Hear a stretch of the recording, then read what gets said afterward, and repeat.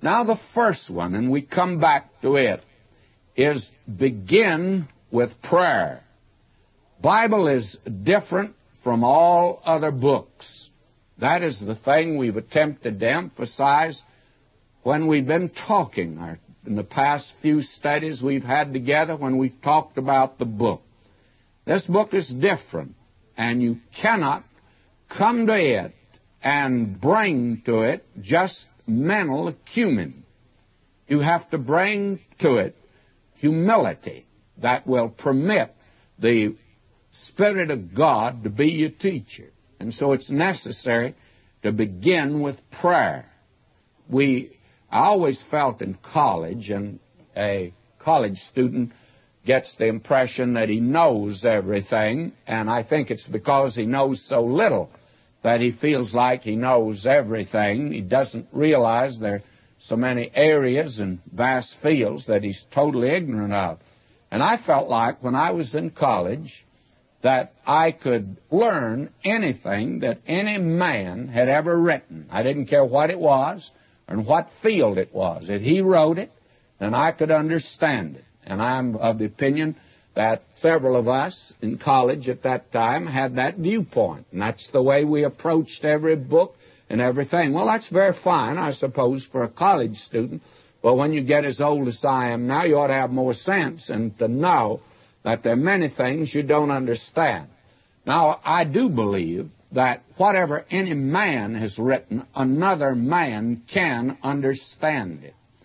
But that's not true of the Bible. The Bible is different.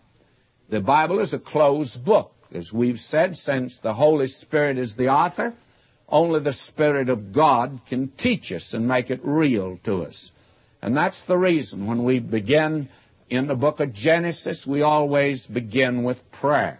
We don't have it at the end of the program. We have it at the beginning of the program because we recognize that we need the Spirit of God to be our teacher.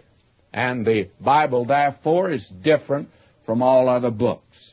When Sir Walter Scott was dying, he said to his servant and his secretary, "Bring me the book."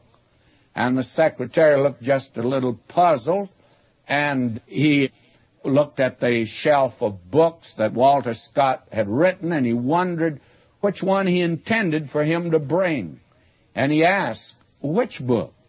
And Walter Scott is said to have replied, "The Bible. There's only one book for a man when he's dying." And I believe that is true.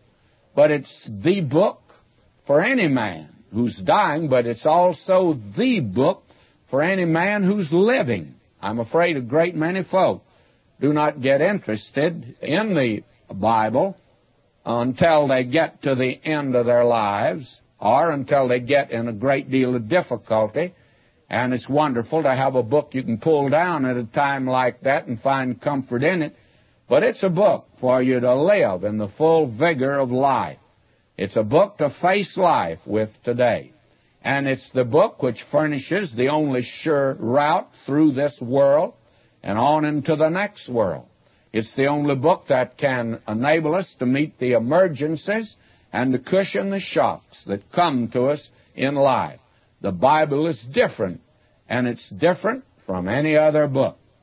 Now you'll notice that it is called Holy Bible. Actually, the word Bible simply means book. There's a little town in ruins north of Beirut in Lebanon, which is called Byblos.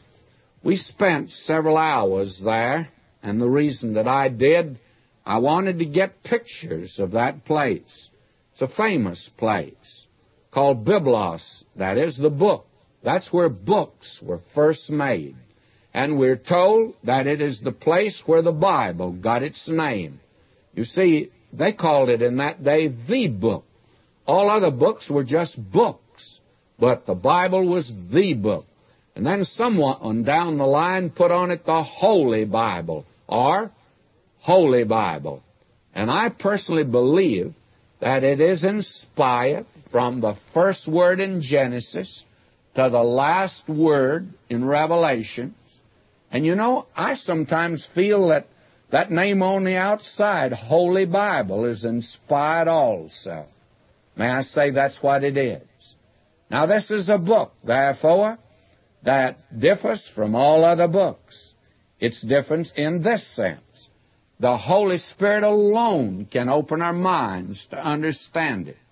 Now, you can take up a book on philosophy, and if a man wrote it, and he did, then a man can understand it.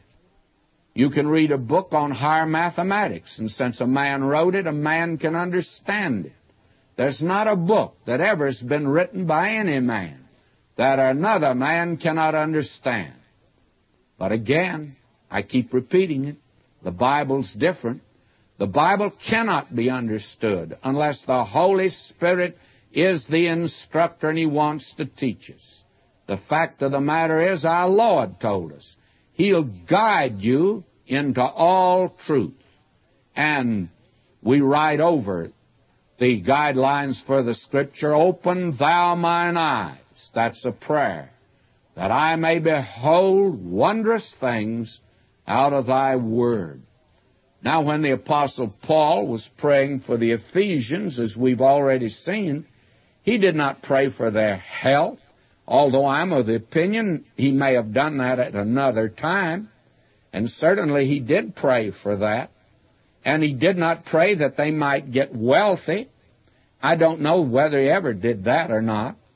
I know that in my ministry I've made the mistake of praying for certain men that they would be successful in business and make money. And I've seen some of them do it. And frankly, I'm very sorry to have to report in 9 cases out of 10, wealth turned them from being zealous for God. I had a man in Cleburne, Texas, and he had a ranch, and they began to drill oil. And he came and he said to me, "Preacher, you pray that we find oil. If we do, I'm going to give 1/2 of the revenue that comes in from oil to the work of the Lord." Oh, my gracious. You can imagine how this poor preacher, and it was during the Depression, how I really got down to business to pray. And then one day it occurred to me that it might be well to see if this man was giving 1/2 of what he had time to the Lord. And I'm very sorry to have to report, friends, he didn't even give the Lord 1/10, and I don't think we're under the tithe at all, but it certainly could be made a norm for giving, and that man could have given a great deal more, and he didn't give it, and didn't give even a fraction. And yet this man was going to give the Lord 1/2. I came to the conclusion he wasn't going to do it, so I just quit praying that he'd find oil, and he didn't find oil, by the way. I don't know that my refusal to pray had anything to do with it or not, but I do know this. I'm really glad that he didn't find oil. I'm of the opinion, knowing the man, that he would have been turned from God.